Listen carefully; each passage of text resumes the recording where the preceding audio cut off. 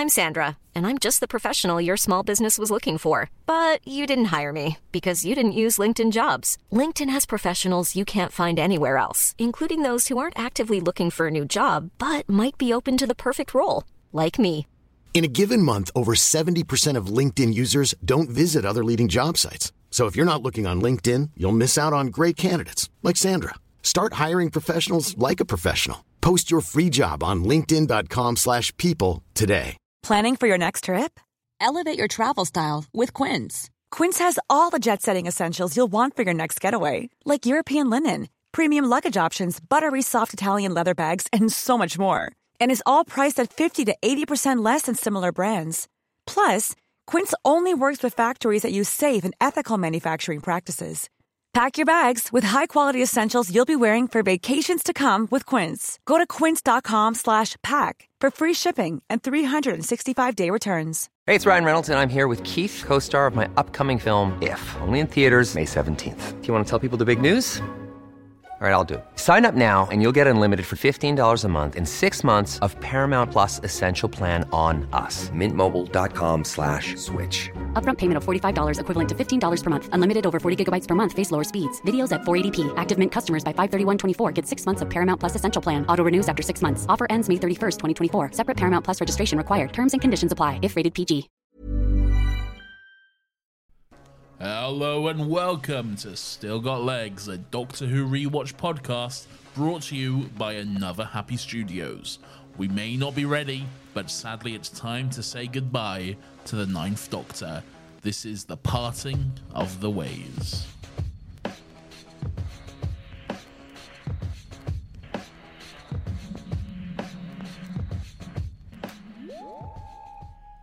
Hello, Lawrence. It's Docky Who o'clock.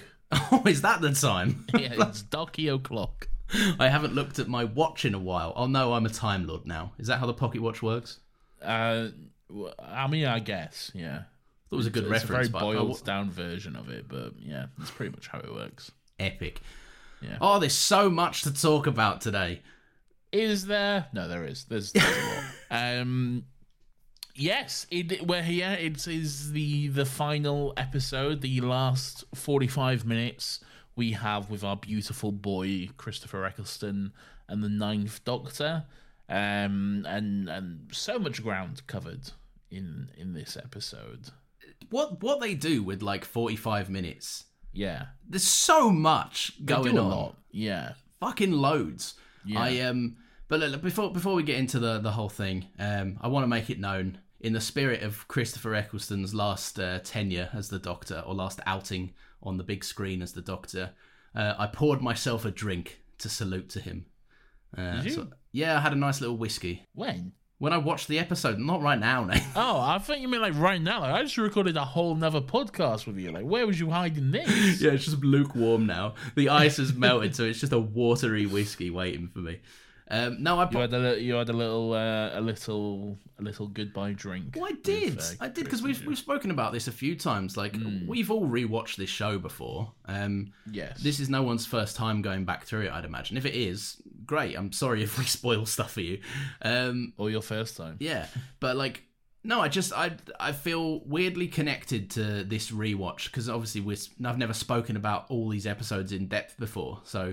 Yes. Yeah, it was just a shame, and I went into it obviously knowing this is the last outing of the Ninth Doctor. How are you finding this rewatch, especially with the weekly format? Because there are a lot of times where I just want to put the next episode on straight away, but then I'm like, oh no, I can't. I need to wait and watch it close to when we record because. It's hard sometimes. It is because I'm like you. I'm very much like I definitely just want to click the next one. Last week especially, I just wanted to go straight into the Parting of the Ways. Yeah, me too. Yeah. But at the same time, it's like we're watching it like as it aired. Once again, we're doing the weekly thing. Yeah, and it's like it's hard, but at the same time, I think that's why I'm appreciating it more because I actually have to sit with the episodes. Yeah, as they are, and I can't just like the taste of like the long game. Like I have to sit with the highs and the lows. Yeah. But all in all, like you've always said, you have to take the show with its highs and lows, and this is fucking high. And this is the highs of highs. Here we go. Like we've been saying, season 1, you know, surprisingly, it's often forgotten, often missed, but hey, a lot more bangers than misses, in my opinion. Oh, definitely. That we've experienced this season.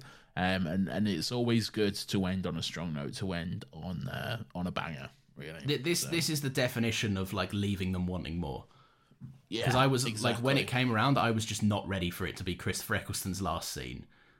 No, it builds up to quite an emotional moment, but we're not there yet, Lawrence. Oh, we got plenty to discuss before we get to those emotional final moments. As we start off the episode, the Doctor and Jack are on the way to get Rose. We finally get the and for my next trick, the moment where he appears in the 50th anniversary. Yeah, I when that happened, I went, "It's this one!" And like, of course it was this one, because we haven't seen it yet. Yeah, and there's only a handful of moments you can pick from. Is there a way that it could work that it's the same moment, that it's that some sort of time dilation happens, because he's fighting the Time War technically in this scene. Is there a way with some weird bullshit logic that we pull out of our arse that we can make it connect? I like your idea, but no. I don't think we can do that. I don't think we can headcanon that far. I feel like I need longer to sit down and think about it, but I think it could be done. I think there's some bullshit explanation that could be made, but someone smarter than us has probably connected those dots already. Potentially. That wouldn't surprise me, actually. But before we even get to and for my next trick, because this opening is fucking heavy. Like it was like a note per fucking 30 seconds for me.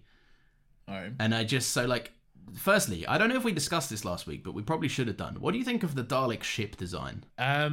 It's kind of like a classical UFO design, really, like the flying saucer sort of thing, like the dome and the like disc-shaped spaceship, sort of thing. I think it's definitely like one of the lazier ones, but at the same time, like it works because that's what a Dalek looks like, with the spinning kind of segments and stuff. I think it's the same design from Classical Who as well. Oh, really? Yeah, although in Classical Who, I think they were just a bit more shiny. But famously, no one in the 60s had imagination, so that checks out. No, I think the Daleks are fucking. Again, this is all before like the for my next trick. The Daleks just turn around to Rose and they're like, "You know him. Predict what he will do. Predict, predict." It's just very funny that we said it last week. They've immediately engaged shit your pants protocol. Yeah, which they do, and following on from that, there's a moment which I really love, and fucking for his final episode, Chris, he really fucking goes all out for it. There's a moment where he's talking to the Daleks, where he's on their ship, and he is just cold as fuck with them. The moment where he's like, you've had all your emotions removed, but I reckon you've still got a little bit of fear left inside of you. Fear for me, the oncoming storm or whatever. And it's like, ooh. I love that. It's a really funny moment, and I love it when the Daleks get a bit physical comedy-esque. Because the Doctor turns around to him and the Dalek like flinches, but how the Dalek flinches is it just goes and just wheels back a little bit. But again, you have to assume that at one point there were just a bunch of Daleks sat around, like in the hundreds of years that they were in hiding. Like one of them came in, they were like, "What are you guys discussing?" They were like, "Not much." And they're like, we were thinking of cool names for the Doctor, actually. Oh yeah, what you got? And like one's like the oncoming storm, and he went, "Oh, that's good. That is he is scary. I'll give you that." I just love, I love those bits where you have to, because that's what the Daleks call him. So you have to assume at one point a bunch of dustbins have got together and had a gossip. Well, they have been known to do that. They have been shown to have a little bitchy gossip here and there throughout the show. That's true, yeah. So we'll definitely see more of that. But yeah, it's a great moment. Again, Chris Eccleston giving it his all. no point throughout the series where he's been lacking. He's always phenomenal. Yeah, really. He just doesn't phone in a single scene. No. The TARDIS has Jack obviously gives it the force field, but the TARDIS has no defenses. What's that for? Why? Because it's not a warship, is it? Why would it? Well, no, but in the first episode, he says to Rose like fucking Genghis Khan and 10,000 people couldn't do that. Yeah, they wouldn't. I think that's different from defenses, though. Like, a locked door isn't like, guns. I suppose so, yeah. And shit. Yeah, I feel like when he's talking about like they couldn't get through that door, I mean it's just locked or deadlocked probably, and they can't just bash their way through. Like, it's strong, but it's not gonna suddenly, just like point a whole bunch of guns at you and stuff. Imagine an arm comes out the TARDIS with just a big fucking gun. Exactly. It's not a warship. It's designed to travel, to explore and stuff. So yeah, well, it's a peacekeeping thing, isn't it? It's like exactly. They are just like nerdy police, the Time Lords, or just little vessels. What? So that obviously, then to get onto the ship, the TARDIS materializes and locks in, but it materializes around Rose. Yes, and a Dalek. And a Dalek, which Jack blows up with his effective gun for one shot. Is a defabricator ray gun. Yeah, so different gun, I guess. Is it a different gun? Well, it has not in this episode, but like all the other big guns we've seen Jack have. It's not the defabricator. No, it's the same one. Oh, he just fixes it, doesn't he? Yeah, he just fixed it. It can only do a big gun shoot, but I reckon like you said, he keeps it around Torchwood for the clothes offsetting. Yes. Yeah, Owen walks in, he's like, oh, sorry, Owen. I was aiming for Yonto. Has the TARDIS ever materialised around someone before? Yes. Don't know. Well, at this point, if you're talking about Classico, I don't know. No, I don't know either. Yeah, so I guess not up until this point in the show. I think it has to be a choice, because otherwise surely he's landing on people on Earth all the time. I mean, yeah, but the TARDIS is smart though, isn't it? Like, it won't just land on a bloke passing by and suddenly like they'll be in the TARDIS. I just love that. Yeah, but the TARDIS is smart, isn't it? It's just, I love how this show comes with so many Hail Marys from the fans that are just like, I don't think it's ever been explained, but it's like everyone's like, yeah, but the Sonic can do that, or the TARDIS can do that. It's fine. No, but it is though. It is though. In like my favorite explanation of how the TARDIS chameleon circuit works is it's actually in like it's not even in an actual scene. It's in like an in between scene. Like on the Series 5 DVD, they had like Meanwhile in the TARDIS scenes, which are just quick little scenes set in between episodes. Yeah. And there's one in between the first and second episodes with Amy and the Doctor, Matt Smith's 11th Doctor, and she's just asking a whole bunch of questions about the TARDIS because she's in it for the first time. And she's like, why does it look like a police box? And then he tells her, it's camouflage. It's disguised as a police telephone box from 1963. Every time the TARDIS materializes in a new location, within the first nanosecond of landing, it analyzes its surroundings, calculates a 12-dimensional data map of everything within a 1,000-mile radius, and determines which outer shell would blend in best with the environment. And then it disguises itself as a police telephone box from 1963. I just love how they've just never bothered to fix that. You can't, can you? No, they can't at this point. No, it'd be madness to change it from anything else. Yeah. One thing I love about this, and we'll talk more about the arc of Jack later on, I reckon. But one thing I love is that we know that Jack has an infamous past as a fairly successful con man, enough to have earned a living from it. Yeah. And what I think is really, really good about his con man skills is that he walks out and goes, if you shoot us here, we'll blow up. Yeah, I had a feeling that's where you were going. Just the dumbest. I know the show acknowledges it, but like that's the dumbest fucking thing you could say. It does seem strange. Yeah, the Doctor's like, we're safe. You can't get us at all, and Jack's like, well, I mean, they can, but they can if they just, you'd have to be a pretty smart super genius, like every fucking Dalek is. But yeah. No, so we've spoken about the oncoming storm. The design of the Dalek Emperor. Yes. He's a big fucking boy, isn't he? He's a big boy, yeah. He's a big boy. And And is the little fucking creature inside him big? It seems the scale's a bit weird, isn't it? But yeah, it's hard to tell this because obviously it's also 2005 CGI, and it's like, and it's just the Doctor just looking at a green screen, really. So you don't really get a sense of it. I mean, you can see there's other Daleks around him, but again, it's all CG and it's not necessarily the best representation. So it's difficult to tell, really. I would say, looking at him, the little creature thing, the actual Dalek inside of the Emperor Dalek shell, I think his fleshy body would probably be about the size of half a Dalek. Which is not too much bigger than... Well, why is he bigger, though? Because he made them all, didn't he? Oh, but he's the only one that's not part human or made with human cells, right? Yeah. So I don't know, maybe the Emperor Dalek, maybe in the line of succession of Emperor Daleks, they're just bigger, and that's why. Maybe they all got together and saw the biggest one, and they went, well, I guess you're in charge. He just mutated bigger, did he? Yeah, someone make him a bigger case. He's obviously the leader here. Yeah. What do you think of the whole case? Yeah, it's fun, interesting, I guess. I don't really have too many thoughts on it. It's pretty cool. Yeah, I think the show is using like every tool at its disposal to be like, we saw how troublesome it was to stop one Dalek. Yeah. So now here's a million, and also there's a big fat one. Yeah. The Emperor of the Daleks, or even the God, which he calls himself. Yeah. Yeah. He's well up his own arse, isn't he?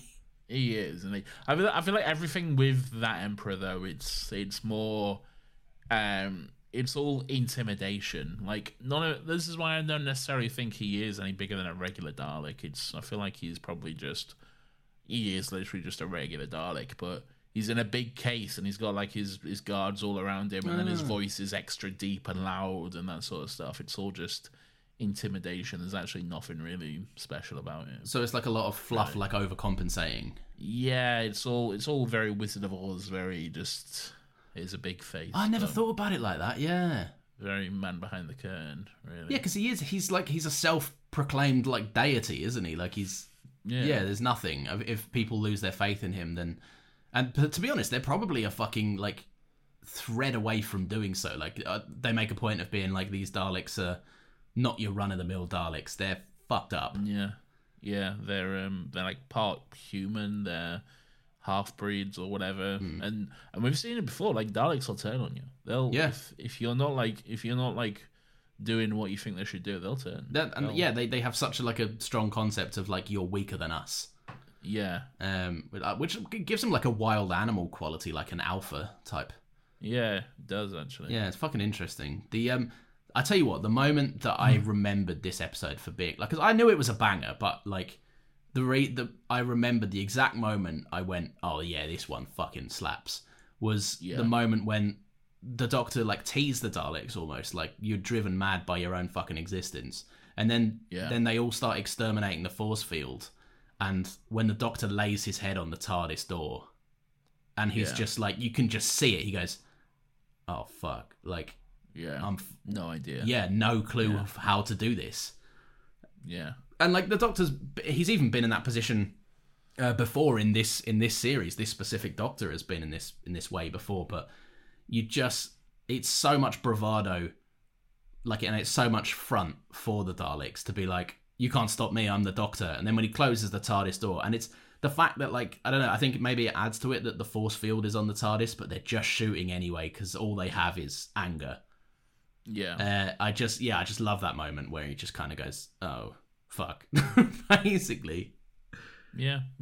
I also think it's still a bit of residual pain as well left over, because, you know, he's born of, this Doctor is born of the Time War. From his point of view, he blew up his own people, his own planet, and for the good of.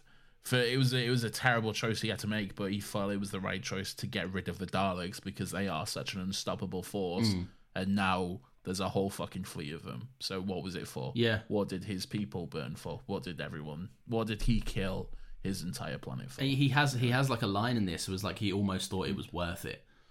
Yeah. And it's just like, Jesus, man, like, like, it's so clear that, like, and I know they drew this parallel earlier on in the show, but it's so interesting again to reframe, like, the Daleks have nothing but hatred, and to a degree the Doctor has nothing. When he's in the position of being put against a Dalek, it really shows you who the Ninth Doctor is, and he hates himself.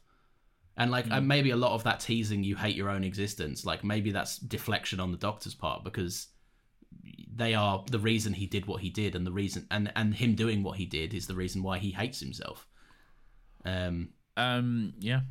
So they get back to Satellite 5 to try figure out what the fuck we're gonna do, basically.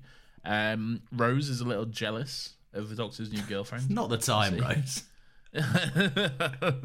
She never says anything though. It's never something that's vocalized, but she's clearly got a look on her face like, what the fuck is this? Yeah.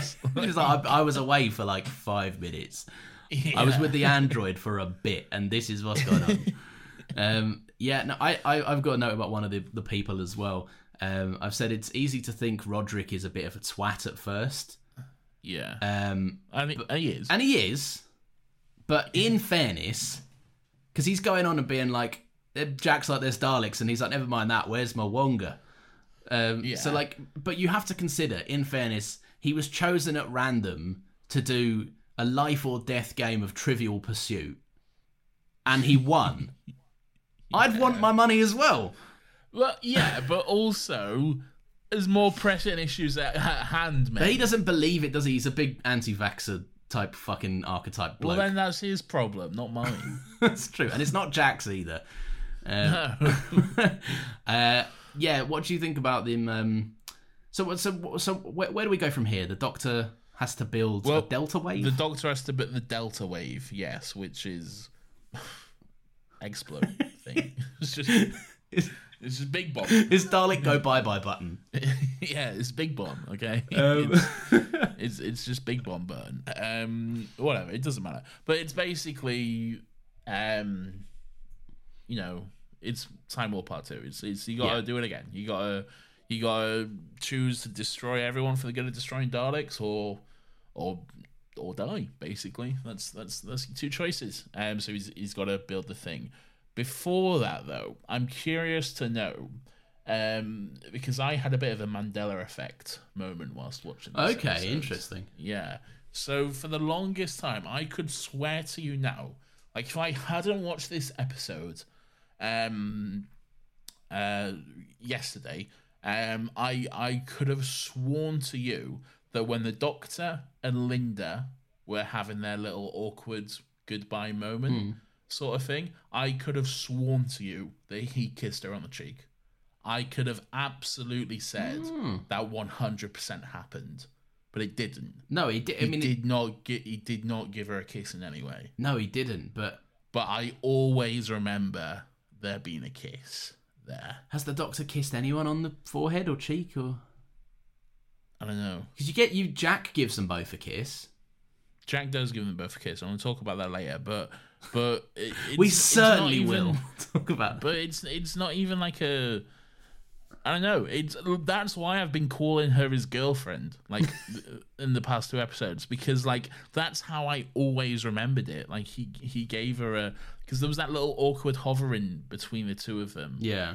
And he like gave her a kiss on the cheek, but yeah, it didn't happen. It obviously didn't happen. I don't know if I remember the moment clearly enough to think about it.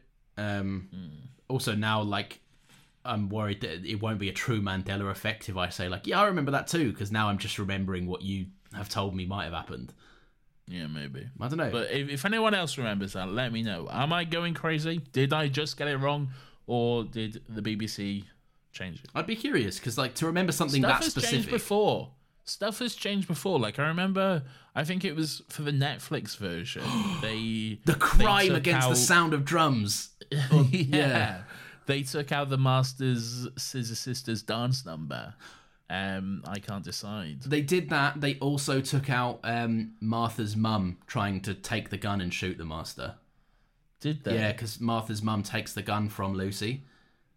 She takes the gun from someone. Jack settles her down, and then that's how Lucy gets the gun. But in the Netflix version, Lucy just had the gun. Doesn't the Doctor get the gun from her? Yeah, he tells her. Yeah. So, someone doesn't get the gun. Maybe it's not Martha's mum. There's a moment where someone shoots at the Master or tries to shoot at the Master that was cut. I think it is Francine, and I think the Doctor does talk her down. Yeah, but are you saying that was cut or not cut? I don't know what's cut from that. We've all lost the plot. I only know that the Scissor Sisters moment was cut. Yeah. But maybe something was cut here. They couldn't have cut this though, because they would have had to have changed the shot. That's that's true. Interesting. I don't know. Let me know if anyone else remembers that, or if I'm just an idiot who got it wrong, which is probably the most likely scenario. So, the human race have knowledge of the Daleks, I guess. Yeah. Why wouldn't they? They invaded in 2008. Oh, it's true. Yeah. But then everyone forgot by like 2010. Yeah. That's gonna be the biggest thing that drives me around the fucking twist. To be fair, there is an explanation for that though. For every single time that every one of them forgets. No, but for that one specifically. Okay. Yeah. Fair. There's a reason everyone on Earth forgot about Journey's End. Okay. Yeah. I can't remember what that reason is, but we will get there in 5 years. Do you want me to tell you? No, don't tell me now. Okay. Keep the twist. Let's talk about John Barrowman's platonic kisses. I like the escalation of Jack. Obviously, Jack has the reputation of just being an absolute horny maestro. Yeah. But I like that in this, he's just like, he kisses Rose and you think, you go, oh, that's Jack being Jack. Then he kisses the Doctor, again, Jack being Jack, but it's more platonic. It's just Jack's a passionate guy. And these might be the last lips he ever kisses. And they probably would have been if Rose didn't intervene. But yeah, I don't know. I just find that it was a nice moment, the goodbye. I wrote a whole thing about this. I'm just going to read you verbatim. Sure. Look, I know by today's standards it's nothing, but we really should be praising the fact that in 2005, during prime time, Saturday night TV, what pretty much everyone up and down the country would be watching, we had two men kiss. Yeah. It wasn't played for laughs. It wasn't undercut with any awkward dialogue afterwards. It was just two men unapologetically sharing a kiss, and quite frankly, that amazes me. Yeah, that's true. I think people can probably forget how homophobic things were in the early to mid noughties and stuff. So like I say, by today's standard, it's pretty normal. Like most people wouldn't fucking blink twice at it. But in 2005, that is a big statement. Yeah, that is a big fucking fuck you. Here we go, and like that's something to be proud of. I think that's a fucking really good thing to just put in there. Yeah, I suppose you're right. Like, because it is admirable that it was done, and you forget, obviously, like you say, by today's standards, like that's nothing. And my interpretation of it was like, that's lovely, but like, yeah, I suppose it did have a fucking impact. I suppose. Absolutely did. Yeah, and I'm sure like BBC would have probably gotten a lot of fucking complaints from dickheads because of it. But I like that they stuck to it. It's in there. It's very unapologetic. And I like that. Yeah, it's a very big moment. Yeah, no, I agree. I think it's cool. But I like Jack's goodbye in there. Just the way that the Doctor kind of goes, Rose goes, he'll be all right, won't he? And the Doctor's just kind of quiet. And it's like, and we know, because we know what Daleks are and everything like that. And the Doctor knows, and Rose should probably have some idea, but I just like that Jack knows as well. Yeah, exactly. And I like that Jack maybe like doesn't have the biggest idea of what the Daleks are, but sees the situation and goes, the Doctor's smarter than me, he needs to set this up. I'm not putting Rose in danger. So he's just like, someone's got to go and shoot at nothing. He knows that he's cannon fodder. Yeah. He knows that that's his job, and he knows he has to get more cannon fodder. So what does he do? He lies to people. Yeah. He tells them that, oh, don't worry, we've got these special bullets. They'll be able to rip through the Daleks. No issue at all. Cut to a couple scenes later, some woman shooting at the Daleks, screaming, "You lied to us." That's fucking chilling. Yeah, and like brutal, man. And like, look, it makes you like conflicted on Jack as a character, but like, he's doing the only thing he can do. And it's horrible, and he probably died fucking hating that choice. And like, it probably does play a part into why he then went away with the time he had and started or joined Torchwood, then took over Torchwood and everything else. Yeah. But I just love that. And what the other thing I love, because it kind of has a second wind to it, is the Doctor hears what he's doing. The Doctor hears him encouraging civilians to die, essentially. And he doesn't stop it. He doesn't have the time to stop it, but even if he did, he doesn't speak up because he's like, I need every fucking second. Yeah. He needs to fucking build the Dalek bomb or whatever. Yeah. So. Dalek bye-bye machine. Yeah. No, I really, really enjoy it. But anyway. Yeah. The big But there's but after that there's the great moment where the Doctor suddenly got an idea. He suddenly knows how to save the day. So he's very excited. He drags Rose into the TARDIS. He gets her to hold down the control. Oh, I just need to quickly grab something. Just hold that down. Nah, mate. It was all a ruse. I cried. It was a deadly ruse, mate. Just the smile dropping on his face once he's outside of the TARDIS. Yeah. And then him turning back around to send it off. And the Doctor, like, we've seen the Doctor run. His first fucking words on screen in the revival of Run. Like, that's their thing. And when he ran out, and then you just see him slowly, he doesn't stop immediately. It's not a calculated thing. He just slowly grinds to a halt, and you see his arms flail. And this Doctor isn't that flamboyant. No. Like, Tennant and Matt Smith especially, like, they're using their arms all the fucking time. Yeah. But, like, just the way his arms slowly swing and grind to a halt, it's just like, oh. Yeah, I don't know what it communicates to me is he's like, it's the last, I don't know, bit of flavour he's going to have. I don't know, do you know what I'm saying? Oh, the last, like, spark of the Doctor, and then... And specifically the Doctor and Rose. It's the last moment he can convince her that he's got it all under control. Yeah. I don't know, just that's why it got to me. Like, and when, like, the Doctor just turns around, the TARDIS door's shut and she starts going home, I just went, oh no. And I cried, because it's just sad. Yeah. It is sad. It's really sad. Yeah. And and Rose's reaction to it as well when she realizes what the fuck's going on, and she's just like screaming and banging on the TARDIS door and stuff. And he's hearing her, and like the Doctor's hearing her as she goes. I did put the Doctor's emergency protocol. It's just a case study in how to sum up the Ninth Doctor. By the way, he goes, if you're listening to this, I'm dead or about to die with no chance of escape, and that's okay. I hope it's a good death. Yeah. Just, that's the Ninth Doctor all over. Yeah, 100%. Yeah, fun time. I've got a note that says, because obviously the Rose lands in, the Doctor sent her back to the Powell estate, 2005, and she's powerless. 2006, maybe. We never quite figured that out, did we? No, I think we do, because I think the Christmas invasion is the end of 2005. Right. Okay, but where's that missing year then? Nowhere. 2000. Well, you know what? You know, like when like he took her away, but she was been missing for a whole year. Oh. Yeah, you're right. So yeah, you are right. Where is that missing year? Because if we go towards the end of time when David Tennant's about to regenerate, what year is it? Yeah. January 1st, 2005. No, that's interesting. I think maybe they just forgot and fucked the dates. Yeah, maybe. That's way more likely than us trying to figure out anything canon. Welcome to Nathan Nitpicks a Thing. Yeah. Date.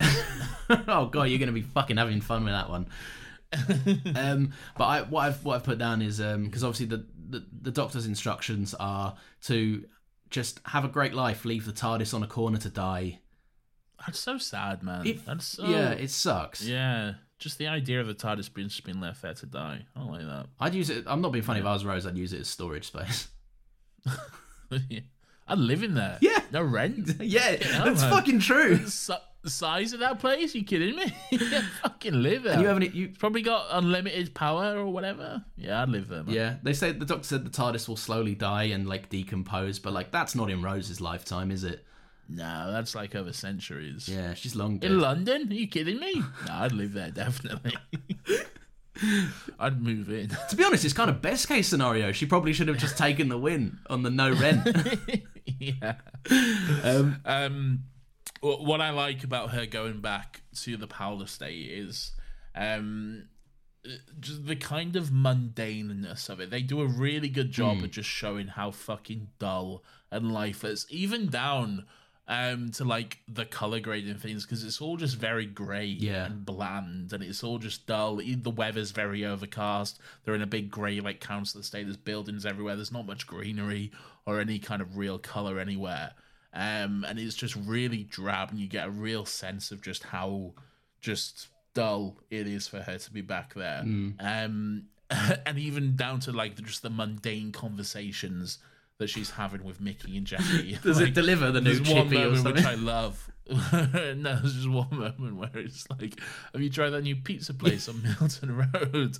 Oh no, what do they do? Pizza. Yeah. Oh, that sounds nice. Yeah. It's so nothing, isn't it?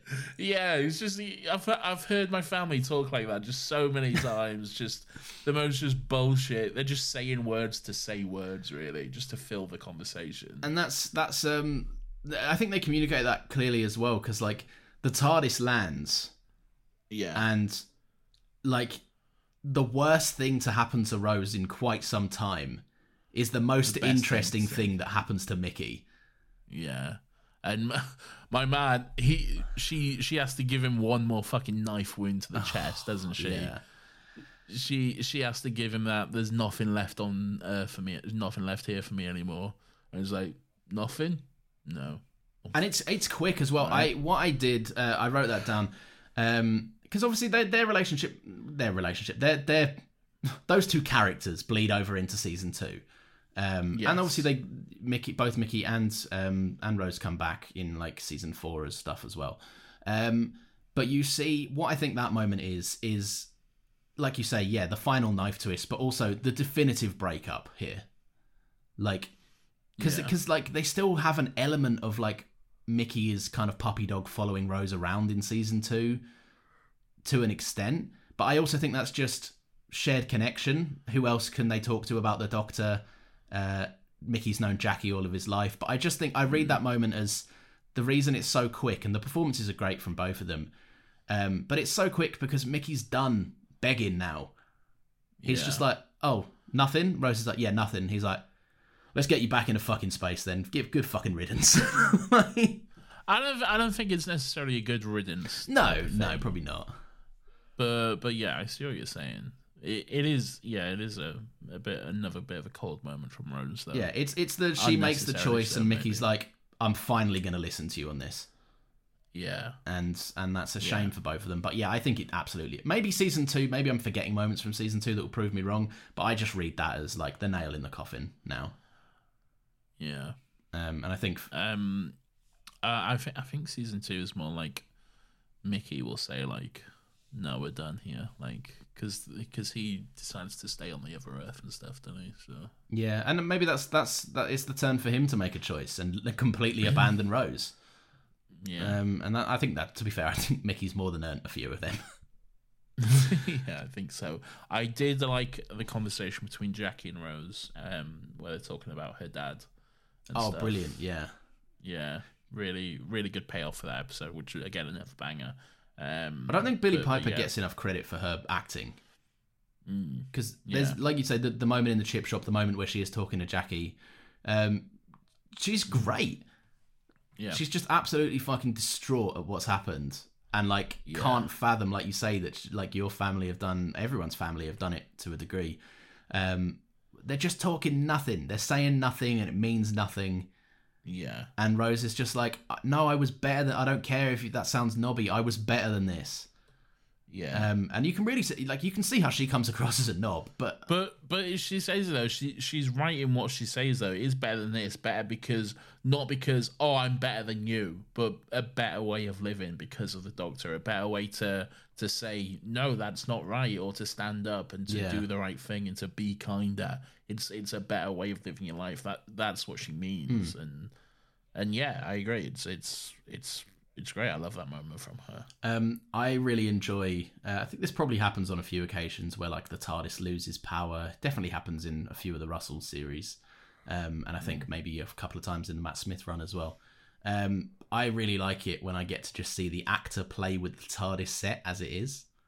with no fanfare, no sound effects, no lighting. Yeah. It's just because like the TARDIS is supposed to be now powering down to die. Yeah. So Rose just goes over and she's like flicking knobs, but which in normal seasons of Doctor Who would be like make noises. It's just you just see Rose is playing with the TARDIS set, and I'll be honest, you see it for its flaws. Yeah. Welcome to my world, Lawrence. But that's how you see it all the time. it. I think this scene is just like it's funny because Rose it's Billie Piper just flicking nuts and bolts, and that's what it is. You do get the sense that like any of those controls will just break off. Yeah. In a second. They're all stuck together with like a bit of Gorilla Glue and. Yeah. I hated that at a pivotal moment. I remembered something that I saw on Twitter a few years ago. I think it probably was a few years ago. Where you know the zoom out where the graffiti is revealed to say "Bad Wolf" on like the playground. Yeah. I remember someone editing it to say "Bad Gyal."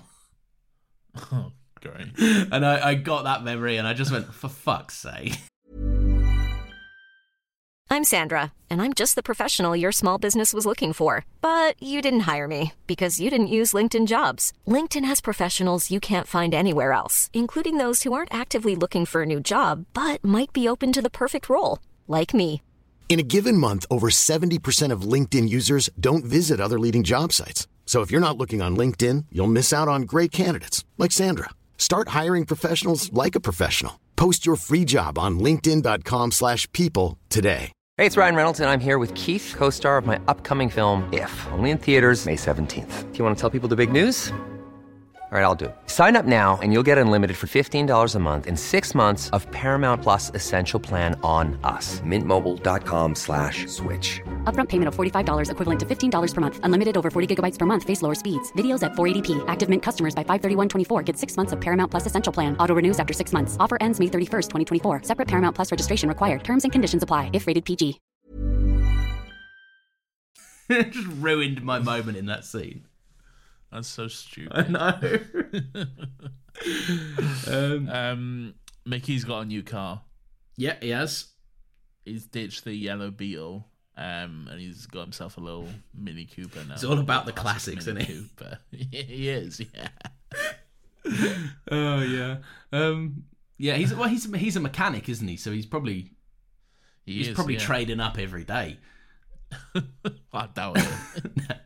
He does still live on a council estate. But... No, but he's like maybe he's like wheeling and dealing. Maybe he's like someone brings it in and Mickey's like, that's a write-off, and then he fixes it quickly and then whips it around the Powell estate. Oh, and just keeps it for himself. Yeah, you never know. Times are tough. Great, yeah. He was inspired by Pete back in the day, who absolutely would have been doing those things. Yeah, maybe. Maybe. But yeah, every day that I see a Dalek travel on the ground, I thank the fucking Lord that they're practical. Because the Daleks in the sky just look not good. Yeah, they don't. They get better as the show goes on, but in 2005 they don't look great. They just look shiny and glossy and and like not like the, obviously like they're not there. I think I saw this on Twitter recently, and then it kind of got me thinking. Apparently, there's a problem with season 1 specifically, just in terms of like how it looked when it aired isn't like how it looks now as we're watching it. They've had to apply like weird filters and stuff over the top of it, and that's why there's like all this kind of like light bloom effect and stuff over most of it. Yeah, which I do notice that like light bloom thing quite a lot. It's all the way throughout it. But yeah, I'm not sure what it was, but there was like some issues when it was first airing, and it just like was hardly watchable or something. Is that just like, not the upscale from standard definition to HD? No, because it's not really in any of the other series. Oh, okay. Like series 2 by comparison looks a lot better. Yeah, well, I'm sure we'll notice that when we go. I like it though. I think like maybe that's obviously if it was a mistake, then it's not intentional. But like there is an element of like. It'd be cool if they leaned into a visual style for each era, for like each new Doctor. Like I think season, because you're right, there is that kind of bloomy effect throughout season 1, but I think it gives it a distinct feeling, which I quite enjoy. But if you watch like because this past weekend it was 18 years since the first episode, and so there's like been like trailers from like around that era popping up, and if you watch the trailers, they look like so much clearer than the actual show does. Wow. Okay. Yeah. So it's interesting to see. Well, yeah, it's the maybe it was like you know how like with Disney they keep everything in like a literal vault, and then there was like vault fires that like ruined so much of their shit. Maybe there was like some sort of BBC storage issue that fucked up a lot of their copies or whatever. Well, that happened back in the day. That's why like so much of the classic series is missing. Yeah. Like it was all stored on videotapes, and they were just like, "What's this? I don't know. Let's just record a new episode of Countdown over it or whatever." I love how much these things would have cost them for them to be so cavalier about it. Just like, what's that? Fuck knows. But just fucking throw a new episode of fucking Dickinson's Real Deal on top of it. Listen, that's all great, but R.I.P. to a queen. No, really? I've got Elaine the Pain died. Good. Oh no! I'm talking about the android. Oh, yeah, fair enough. Elaine, the note I have on Elaine the Pain is that she gets herself a dick appointment. Come on.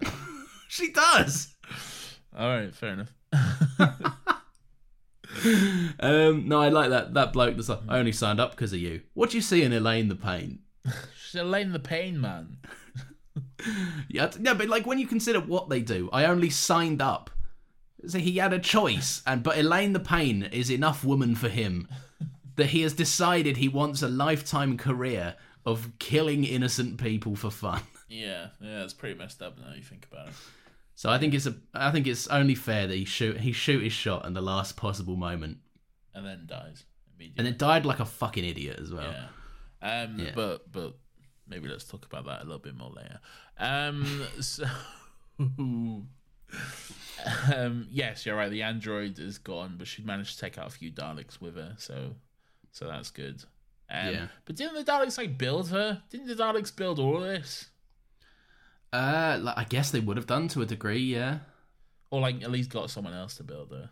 Yeah, I think they maybe like planted ideas. It's all a bit wishy-washy. Yeah, it's all a bit vague, isn't it? But we said this in the episode Dalek. Whenever the Dalek has to effectively do something that they can't do with a plunger, it will just cut or it happens off screen. Yeah. Because like, what can they do? They've got very limited accessibility. Yeah, probably not much. So everyone's dying. Like a whole bunch of people are dying. The Daleks go down to the bottom floors, just kill Roderick. Good. And I like one of his pleading things is, I'm rich, I've got money. It's like, firstly, you don't. You definitely don't. Why are you so fucking anxious for this money then? Yeah, mate, like you're about to die. Yeah. Either way, like just go out like as brave as you can. That's all you can do at that point. I'd go out like a coward though, 100%. I'd be pleading for my life to the last possible second. Yeah, I would too. Yeah. So everyone's dying, and R.I.P. to a true queen, to the true queen, to Linda with a Y, and genuinely though, the way the Daleks just float up into the window, and then you can't hear them, but you see the lights on their heads just blinking in the way that they would to say exterminate. Yeah, chilling, man. Really good. They light the ears light up with the syllables. Yeah. Are they ears? They're not ears, no. I know, but they're like ears, aren't they? They're like coded as ears. I've never thought of them as ears until now. I hadn't either, but I just realised on my notes. Like Batman's ears? Yeah, but like, I don't know, I just realised because I wrote it down as you see the ears. I didn't think about it when I wrote it, but now I'm considering it. They're not ears, though, are they? I know they're not ears, but they're like, that's like if you were drawing a little cartoon bear, that's where the ears go. I mean, I guess. Am I wrong? No, you're not. But I don't like thinking of them as ears. They're little earrings. They're lights. We could put a little stud in one of them and accessorise. No, they're lights. Well, the Supreme Dalek's got 3 of them. So what does that say? He's fucked up. Emperor Dalek probably has more than 2. Yeah, he's got to hear a lot more. Correct. He's the Emperor. He's in charge. Great. He's listening out for all the mutinies going on. No, you're right though. But I had a question for you. This is certainly not the. You had a question, did you? Yeah, this is no another question. It's a bad joke that doesn't make sense here. Stop doing it. No, is this is obviously the first time we see it in this series, but like I don't know if you know about this or know of this, I should say. Is there any instance? Is this the first alternate Dalek piece we've seen? What do you mean? Because the Dalek gets out his little cigarette lighter arm instead of his plunger. Oh, I see. No, definitely not.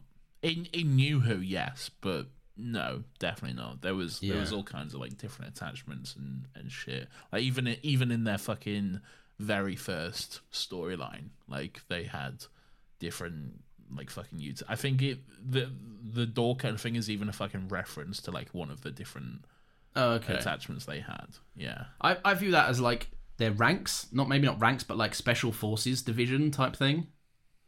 Maybe like every Dalek platoon is kitted out with one that can burn down a door. Yeah, it would make sense. Otherwise, they would just get to that and go, "Oh, we're fucked." It seems very inefficient, though. I'd like to think they could probably just change it. They can probably just pull it back in and just change it. I mean, it would make sense, wouldn't it? But yeah, having a whole Dalek just to like cut down a door. Like, what's it doing the other like 99% of the time? Well, it's still got its exterminator. It's still a soldier. Not plunging anyone. Though. It's still got his hairbrush exterminator gun, isn't it? Yeah, but he's not plunging anyone. No, he's not plunging. But it's rare that they do plunge anyone anyway. It's true. It's happened like once. Really. Yeah, that Dalek is fucked. If like because that's how the plunger is how it puts its plunger over the keys to unlock the door in Dalek, isn't it? Well, the plunger does a lot of stuff. Yeah. Yeah. So like it's how they interact with the world, basically. Do you think they ever just lock all the Daleks without a plunger in a room and they're like, you can't get out? You can, but you have to burn down the door, which will take you half an hour. Maybe. It's a way of like getting them to miss half their lunch break or something. I don't think the Daleks have lunch breaks. They're all pranking. They must be. They're doing something. They've got too much sass in future episodes. What's this weird world you're trying to build with Daleks? Like having lunch breaks and sassing each other and everything.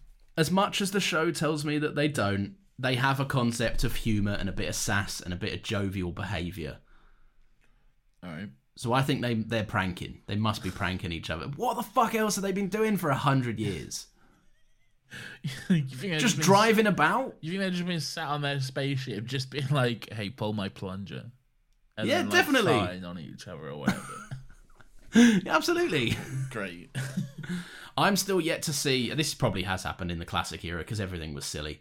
I'm still yet to see anyone, like I reckon 4 humans could take a Dalek just by way of rendering it unable to move. Like, what do you mean by that? Just by grabbing it and like tussling it? Yeah, like you think about it, right? If two of them grab the middle piece before it is able to like wheel itself round to aim at them, yeah, and then another 2 just tip it over, yeah, and then like one of them could just jump on the exterminator until it disconnects. So, you're absolutely right. This exact thing happens in the very first Dalek storyline, which is the second story of Doctor Who. So fucking hell, they brought in them and quick, didn't they? They did, yeah. There was 4 episodes of the first story, which was some weird caveman story, and then like I think the Dalek story was like fucking 8 episodes or some shit, 6 or 8 episodes. Immediately after that, and yeah, fair. Well, look, let's get on with it because there's still so much to talk about. Yeah. Where do we go from here? We get the conversation between the Emperor Dalek and the Doctor. The cards on the table. This is going to blow up everyone. Oh yeah, yeah. And then love that. And then he's the intercut of Jack being there as well, and the Emperor trying to like almost turn him against him. He's like, he's gonna kill you. You know, he's gonna. This is what he's gonna do. This is what he does. And Jack's like, yeah, do it. Fucking bring it on, man. Yeah, and just the grin on the Doctor's face when Jack is like, what I love about that sequence is like the Doctor has someone this time. Yeah, like he's protected Rose, and he knows that Jack is more than happy to die in his name. Yeah. So I love, like, he'll live, or he won't live with it, obviously, but he'll have to make a horrendous choice, but he can kind of share the burden this time round, which I really liked. I love that Jack just doesn't. He goes, Doctor, that's gonna die. Huh? Jack's ride or die. Oh, absolutely, yeah. He's there, man. He's ready to throw down. He's ready to die for it. So yeah. Just quickly, we won't do this for too long. Because this is kind of like the last real interaction between Nine and Jack. I have forever been a fan of the bonds that Ten and Jack have. And this episode made me realise it's kind of, from memory, less fleshed out than Nine and Jack. I think Nine and Jack have a great bond. Yeah, they do. But maybe that's the first thing that this season's made me do. Nine and Jack obviously spend a lot more time together, and 10 and Jack really didn't spend any time together apart from the brief time in fucking Journey's. What's that one? He pops up a few. I think it's about the same. They got 3 episodes over the Sound of Drums arc. But in terms of like episodes and stuff, it probably works out more episodes with 10 and Jack. But in terms of like time spent physically together, like in universe, I think. Oh, because they're doing their side hustles and stuff, their side adventures. Yeah, they'll have had like quite a few adventures together on the side and stuff. Like yeah. So yeah, that's true. All right, but yeah. So anyway, back on Earth.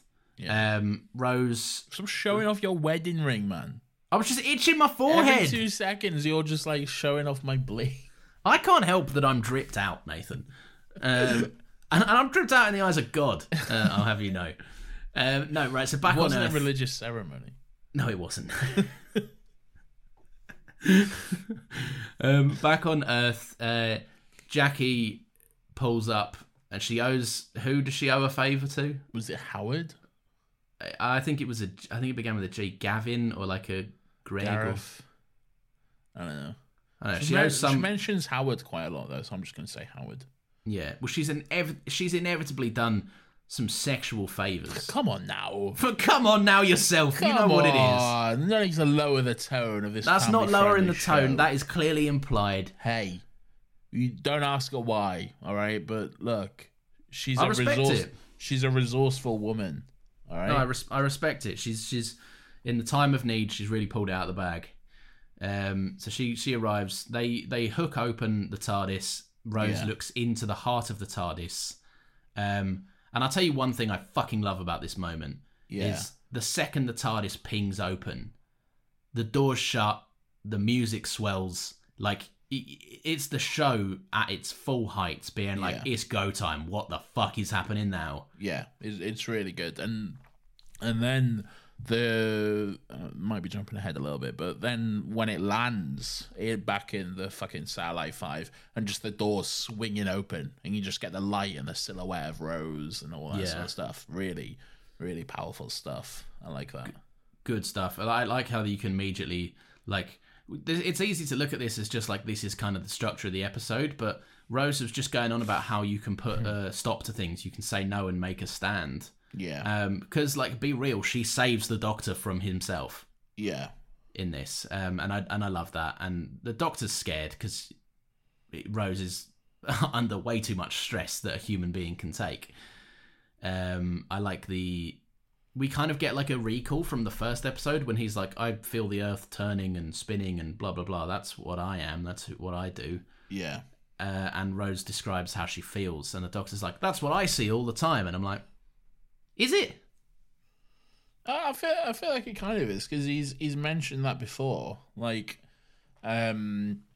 he sees things like, because Rose is saying like she sees like all that was, all that is, all that ever could be, and the Doctor's mentioned something along the lines of that's how he sees things. Like he sees like, you know, like he.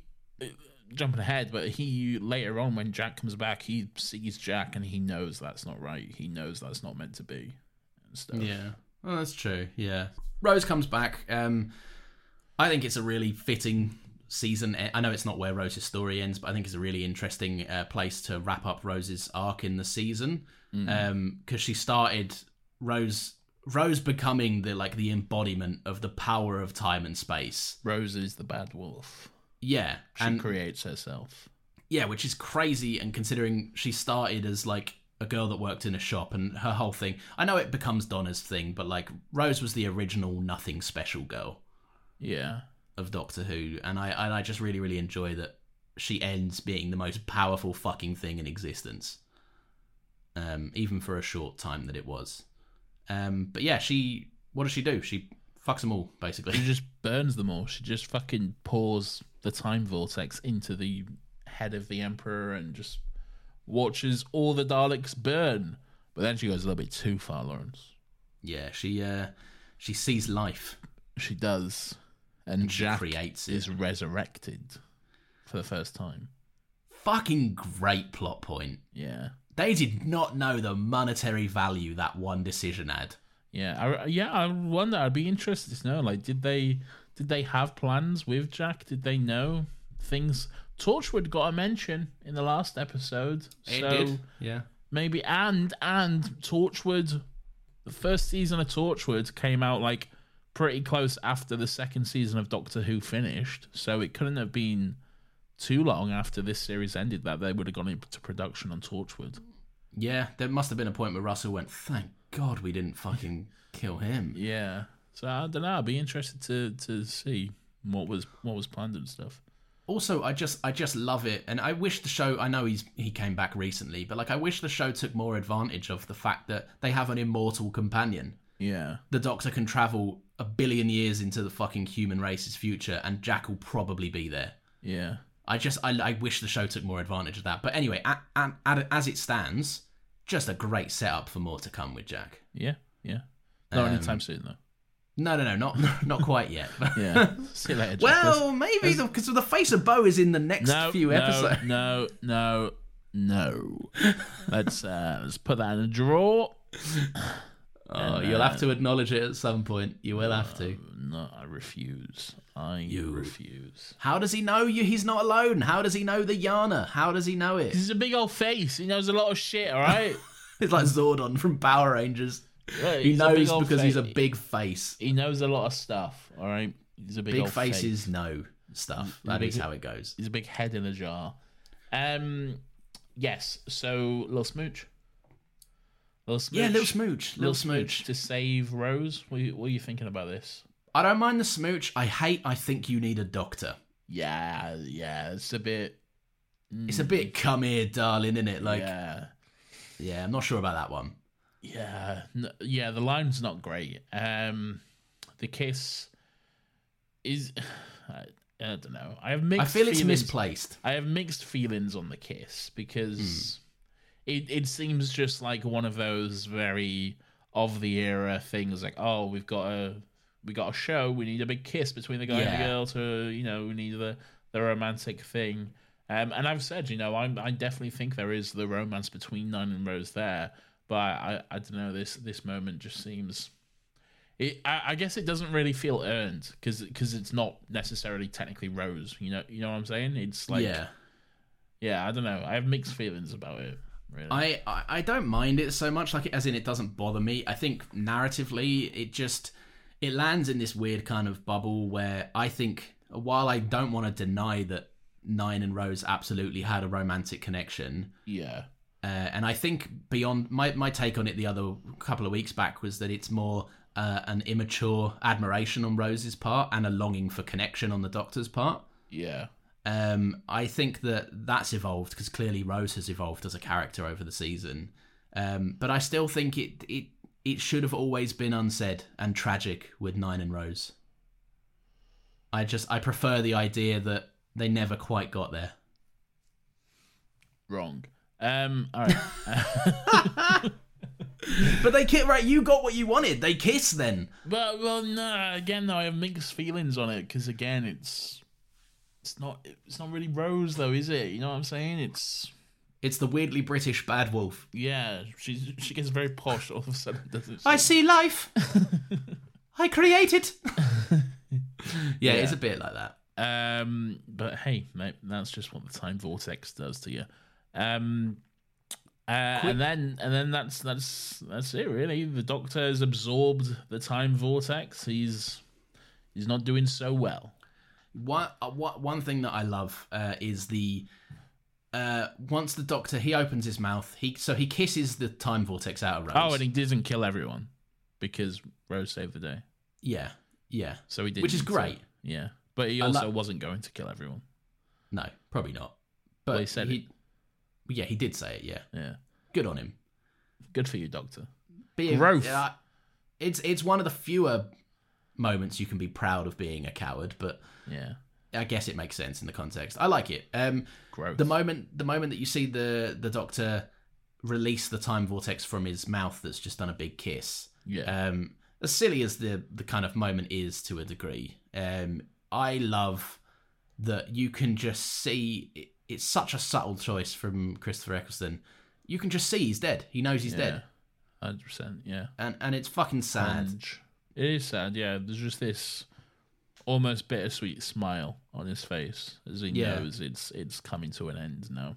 And it's like I think the lesson learnt from him is so wonderful. I think the way that this episode frames obviously the parallels of the Time War and everything, but it shows that he made a choice. Like, he made a choice to trust someone, and that person saved him from having to do all of this all again. Yeah. And it just opens him up to a more optimistic outlook. And the bittersweetness of it comes is that outlook is gonna be for a Doctor that isn't him. And maybe that does feed into who he becomes next. More of a kind of happy-go-lucky guy. More of a bit of a cheery, cheeky chappy, as it were. Yeah. A no second chances kind of man, except for all the second chances he gives. Come on now. It was early on. I understand. Yes. So they go. Jack's left behind. Alpha Jack. Sorry. Why do you think that is here? Because again, he knows it's prejudice. I've never bought into that choice. It's prejudice. But like, he's fine not with meant to be. But then, like, a million fucking other companions do this weird shit. What weird shit? Rose has just done some weird shit that isn't meant to be. Yeah, but Jack specifically is not meant to be. Why Jack? Because Rose brought him back to life. Yeah, but fucking Rose absorbed the time vortex. Donna is, like, the culmination of a fucking, like, crazy coincidence power type thing. Yeah, and she created the Meta Crisis Doctor. And what did he do to him? I guess, yeah. Yeah. I don't know. I just feel like look, he's a little bit racist. All right. Doesn't he let fucking? I don't know this, and I could be paraphrasing, and maybe don't correct me if I'm wrong. Just tell me if I'm wrong, because I don't necessarily want to know. But doesn't he like? Isn't Clara dead? But then like, he's like. That's you a can whole kind of different, be alive again if you want. That's a whole different scenario. That's okay. There's like, yes, but there's reasons and stuff. Like, that's a whole nother thing. Like, okay, there's a lot of context to that. Fair. Well, maybe if he let Jack explain. I'm just saying, I think it's a fucking massive L for no reason on Jack. Mate, does he know he's alive though? I think Rose would probably have an idea. Yeah, but Rose is currently passed out. Yeah. Maybe not. He I don't know. says later that he knew or whatever, but yeah, because Jack's salty. He's like, when you left me. Yeah. And Doctor's like, yeah, got a new haircut though. What do you make of it? Anyway, look, let's. We're so far into this, and we haven't even touched on the first new revival era regeneration. God, it's quaint. It's so quaint. It's so quaint compared to what we get. Like, the whole body just explodes now in this big fit of fire, and it goes the TARDIS on for blows miles, and the TARDIS is having a fucking panic attack and everything. But this was just so... Ooh, little regeneration. Yeah, just a small one. Yeah. Quick regen. Yeah. Yeah, it was very quaint compared to what we've got recently. But it was quaint back in the day, wasn't it? The TARDIS never had a panic attack. It was normally just like whatever visual effect was cool of the time. Yeah, they always did to the Doctor. It always looks different. This is the first like kind of uniform. Where I guess. Well, not necessarily. Yeah. Yeah, but the first of them, really. Yeah. So. It set the standard for the next one to become a tradition. Yeah. Yeah. But even then, it's still the fire has always looked a little bit different. Yeah. As the VFX get better over time. Well, no, but like I think the and I think in Jodie Whittaker's it was more lightning than fire. So. Yeah, it was. It was more of a colourful fire as well. Yeah, it's definitely kept the flame thing. It's kept like the base look, but I do think it is just really VFX getting better. Really. Yeah. This one, I've always liked this one. The one thing that always sticks out to me is that you just see David Tennant's big hair grow. Big bald head. Big bald David Tennant. And suddenly his hair grows. Yeah. Yeah. But before the regeneration though itself, there's obviously the moment where he's talking to Rose and explaining, or kind of explaining, what's going to happen and stuff. Yeah. Might have two heads. Might have no head. Pretty unlikely though.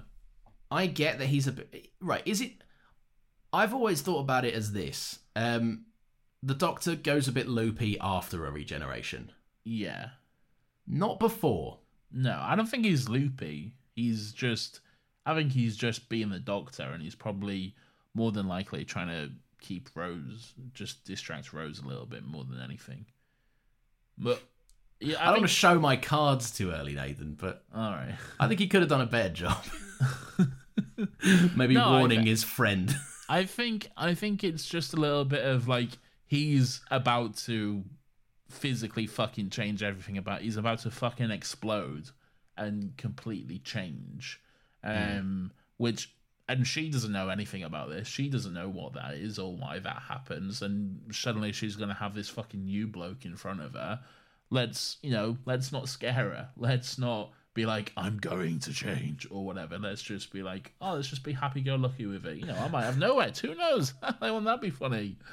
But like, worst case scenario, if he did have no head, is maybe preempting and warning Rose a bit more seriously about what could happen, less scary than the Doctor blowing up and then just being in the same clothes but having no head? Would she not just assume that Christopher Eccleston's Doctor has just been decapitated by an explosion?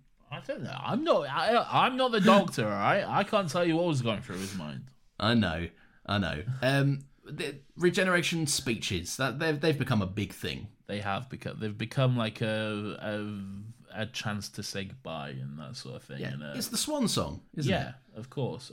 And Chris really necessarily didn't get a chance to do that because he only really did one season, really. So there wasn't time for like that relationship to be built up, I guess. Yeah, and I think it's a fitting end for 9 though. He's always been a man of few words. Yeah, it's true. That's true. So, yeah, it's definitely quite fitting for us. I do like that you were fantastic, and so was I. I like that moment. That's a really nice moment. Which just speaks to he's got some self-acceptance back. Yeah, 100%. I like that he dies liking himself again. Yeah, hunge. 100% hunge. It's terrible. Are you flagging? Hunge. No, I'm saying hunge. Yeah, man, hunge. 100%. First look at David Tennant. Yep. So sadly, the 9th Doctor is gone. He's regenerated, and our cheeky chappy is here. A young boy. He's so young. What a youthful little boy he is. I forgot how many years ago this was. Yeah. Because David Tennant has kept up in the public eye. Yeah, he's about. And I'll tell you what, this Doctor looks suspiciously quite similar to the current Doctor. Mental stuff.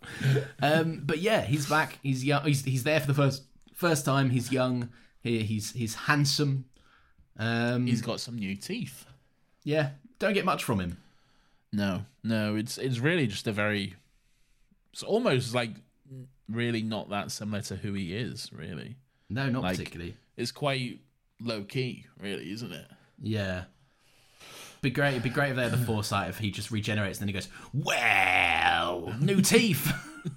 Yeah, it's true. Like, we said the regenerations have become quaint, but also, I guess the introduction of the Doctor this is also a little bit quaint because it's always like a big thing, like the TARDIS is exploding and we need to land, or I don't know where I am, or where we're crashing, and there's all kinds of stuff going on. So there's a significant lack of this Dr. Fleming on the TARDIS. Yeah, exactly.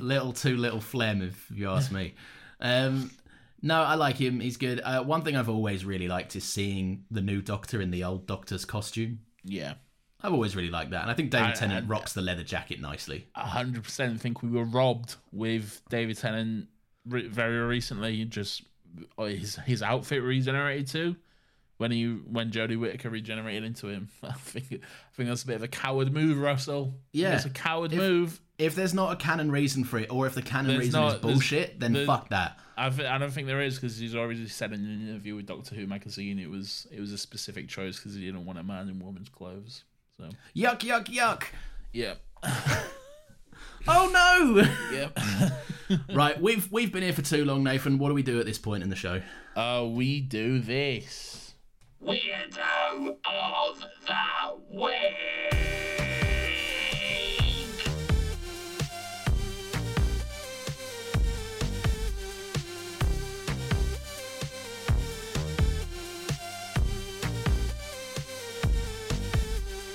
Weirdo. What a lovely dance break. It's everybody's favourite segment of the show, Weirdo of the Week, where we get a chance to take a look back and reflect on some of the weird, wonderful and grubby little characters who come across our screen each and every week in Docky Who, the show that we all love so very much.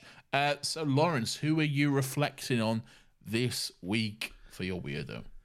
So I already gave it away a little bit, so I'll be quick, and we've kind of already had this conversation. Yes. I think the Doctor, in full well knowing that he's about to become an entirely different person, he's a bit of a weirdo for not giving Rose any sort of heads up on that.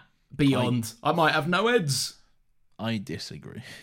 That's fine. He's my weirdo. Also, I understand it's not particularly a strong choice, but I think we're also in lieu of any possible candidates for Weirdo of the Week this week. What do you mean? I just don't think there's many. There's not many. It's also a two-parter, and it's most of the same characters as last week. So yeah. That's always tricky. That being said, my Weirdo of the Week is Elaine the Payne's boyfriend. Specifically because when she died, he just did that stupid thing of just shooting over the top of the barrier and just I will avenge you. Yeah, and just screaming as he just wildly just shook his gun about and fired into nothing, basically. Yeah. What an absolute idiot. Just stupid decision. Yeah, it's a very, very strange decision. That's Although that's what you get for going out with Elaine the Pain. Yeah, she really was a pain until the end, wasn't she? Yeah. She gave him a wink though, it was a bit sexy. Yeah, she did give him a wink. Elaine the Sexy. Elaine the Sexy. Very good. Very erotic. Wicked. Well, that's us. So that's it. That's the Ninth Doctor. Done. Fucking no more. Incredible season of TV. Yes. That I definitely took for granted and didn't realise was as good as it was. Yeah, Hunge. I Stop saying Hunge! I will not. I had a great time with season 1. It was really good to spend this time with the Ninth Doctor. And I am looking forward to revisiting the 10th and seeing what comes next. Get off your phone. We're doing a podcast. I know, but I'm waiting for you to... We're going to wrap it up. It's fine. We'll pay attention until we do. I saw you on your phone at one point. I didn't tell. I'm not on it now. Oh, okay. So now it's not fair. Yeah, get off your phone. Fuck's sake. Yeah, I will say next week we are obviously doing the Christmas Invasion, which is David Tennant's first full episode. But we will also briefly be discussing the Children in Need minisode special. I believe was it called? A Born Again, a Children in Need special, 2005. So you can look that up on YouTube if you want to watch it. We will just briefly be discussing that because it's set in between this episode and the next. And then, of course, we'll go into the full discussion of the Christmas Invasion. But yes, that is it, Lawrence. It's been a fun time, a fun ride. Thank you all, those that have, for joining us on it. Onwards and upwards. Hopefully season 2 is as good as I remember it being as well.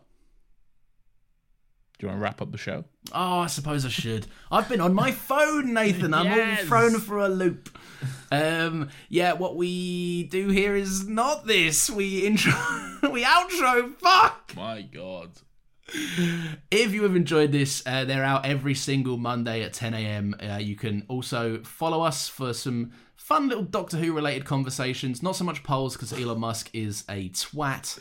Polls are illegal now for us plebs who don't pay for Twitter Blue or whatever.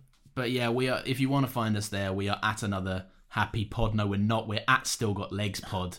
You can follow us at Another Happy Pod as well, though. Yeah, let's do both while we're here. We've done a whole season of TV now. Fucking come on. It's all good. It's all good, man. Not that one. It's nothing, yeah. Yeah. See you in season 2, baby. Or in the Children in Need thing and the Christmas special.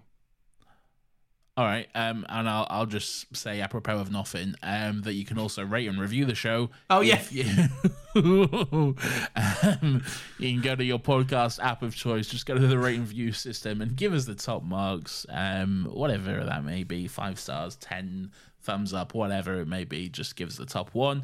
Tell us what you want, though. Slag us off. Tell us Lawrence looks like a cunt, that he's a dickhead, that he's always on his phone, that he's showing off his wedding ring, that he's an ugly fucking prick. Just say whatever you want about him. That's absolutely fine. It's true. Please do slander me like this. Absolutely. And we will love that, and we will thank you very much. I've been Nathan. He's been Lawrence. This has been Docky Who Season 1. Until next time, stay groovy.